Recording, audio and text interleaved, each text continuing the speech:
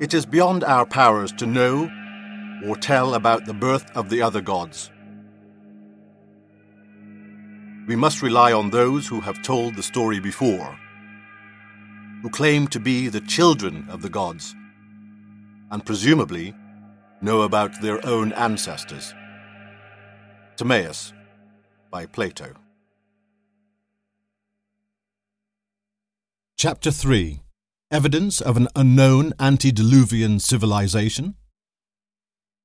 I shall leave the reader to decide whether a civilization existed prior to the flood. However, there does seem to be a preponderance of evidence that makes this a possibility worthy of some consideration. Mythology today possesses the connotation of a false or fictitious narrative.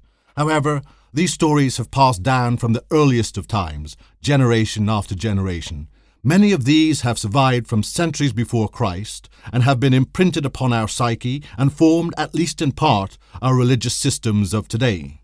Can we therefore wave them aside and dismiss them as inconsequential and fictitious?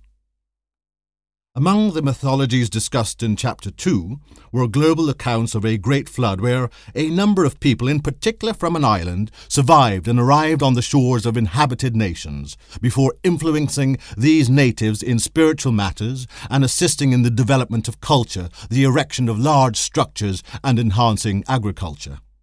The flood is, of course, best known from the biblical story of Noah in the book of Genesis. But it is interesting to know that it is also included in the mythology of as wide a group of nations as the Sumerians, Babylonians, Chinese, Indians, Indonesians, Australians, Greeks, Germans, Irish, Finnish, Maya, Aztec, and Hopi, to name but a few.